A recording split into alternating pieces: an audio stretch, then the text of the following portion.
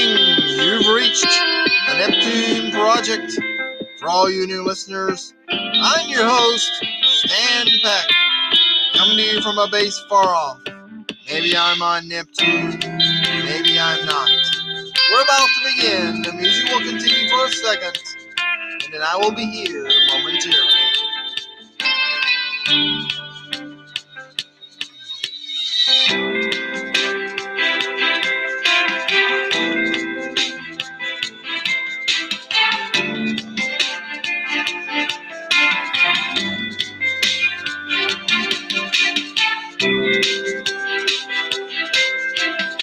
Good evening and happy Halloween.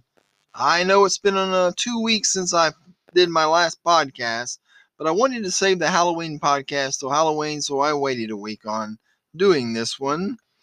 Yes, happy Halloween, and I just want to start off with saying I really understand that some churches refuse to participate in such an event, and so I'm not here to argue. I'm not here to promote or demote Halloween.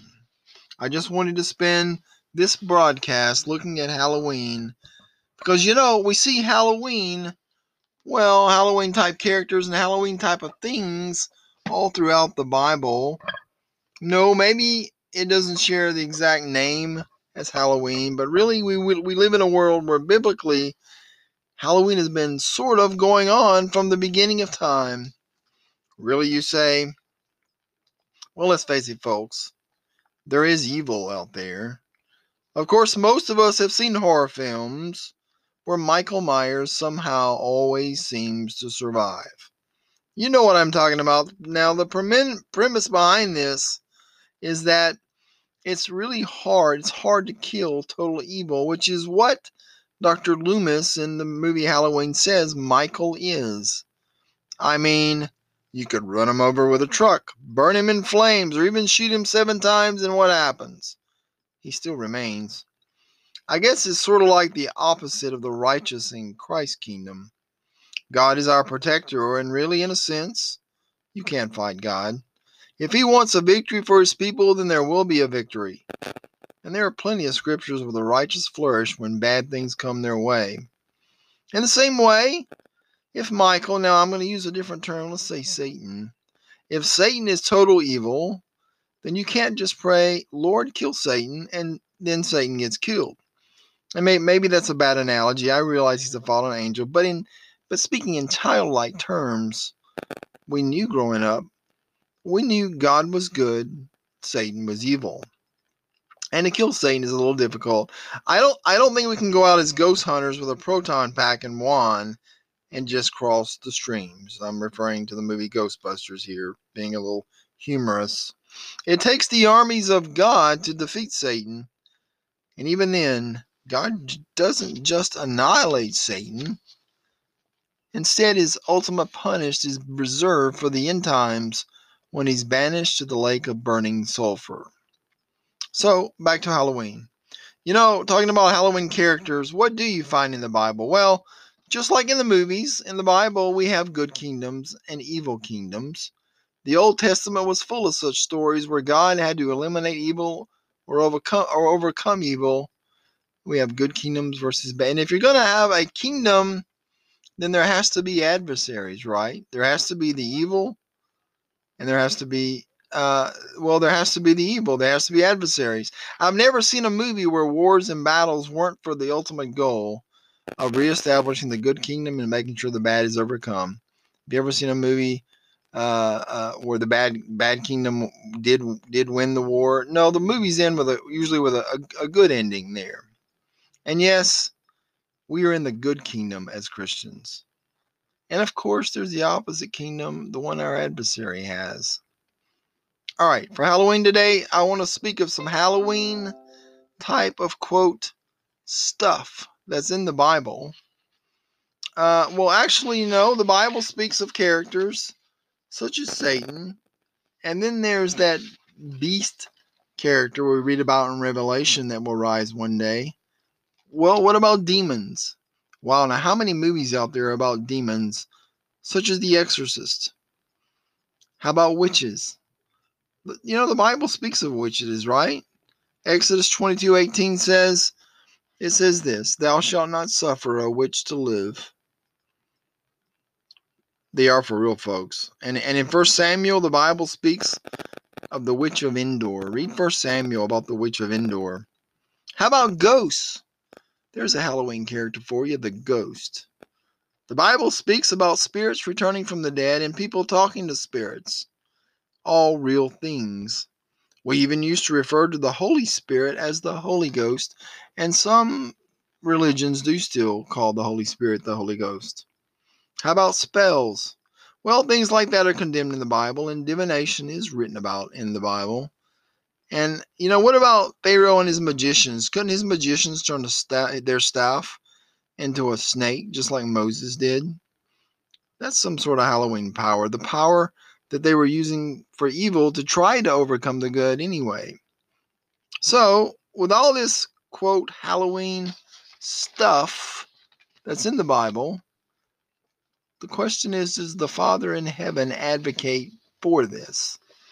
Well, absolutely no. Definitely by his nature, he is not evil, nor can he sin.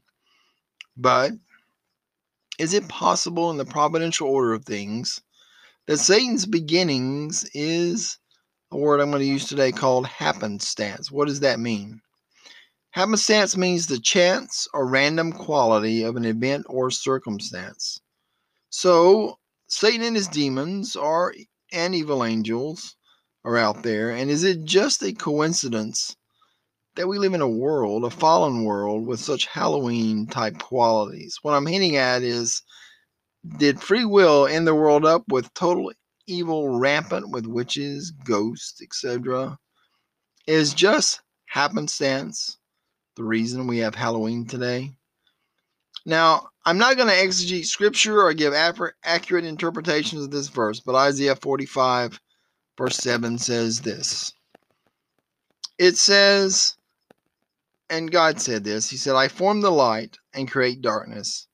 I make peace and create evil. I, the Lord, do all these things. Now, I want to tell you there's interpretations of what this means. And I want you to spend some time Googling what this means and figuring out what this means. I don't believe he created evil in the sense that it sounds like I'm making it out to be, because I'm not. There's plenty of information in biblical scholars who can tell you whether God created evil and interpret this verse more accurately than what I just read. I can only give you this verse to allow you to think and explore and, well, quote, be a Berean, like I spoke about in the beginning of my podcast. But let's go back to Genesis in the Bible. It says in Genesis 1:2, and the earth was without form and void, and darkness was upon the face of the deep. And the Spirit of God moved upon the face of the waters. And God said, let there be light. And there was light. Okay, I'm not saying darkness here means total evil, but there is a term called, here's another term today, a term I want to introduce called dualism, which supposes that two distinct forces exist and must exist, and those forces being good and evil.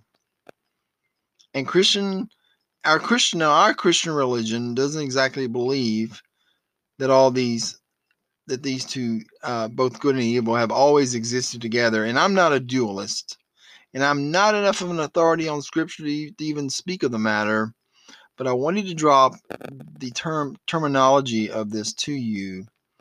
Google dualism and see what dualism has to say. What I'm trying to get you to do today is to think and to look back at Scripture and come up with some ideas and let God teach you.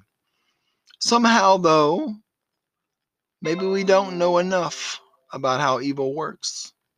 And maybe we'll never know until we get to heaven how it worked before Satan fell. But if there's all good out there, then currently at least there is evil. But regardless, the Father in heaven is above all and over all, and allows evil until the appropriate time. So On Halloween, October 31st, 2020, for all you ghouls and goblins out there, for all you ghosts and Michael Myers, remember, Halloween has been happening in the Bible from the beginning. The characters, at least, maybe not the candy. Just go read about it. Get a concordance and look up the Witch of Endor. Look up some of the scriptures I've spoke about today.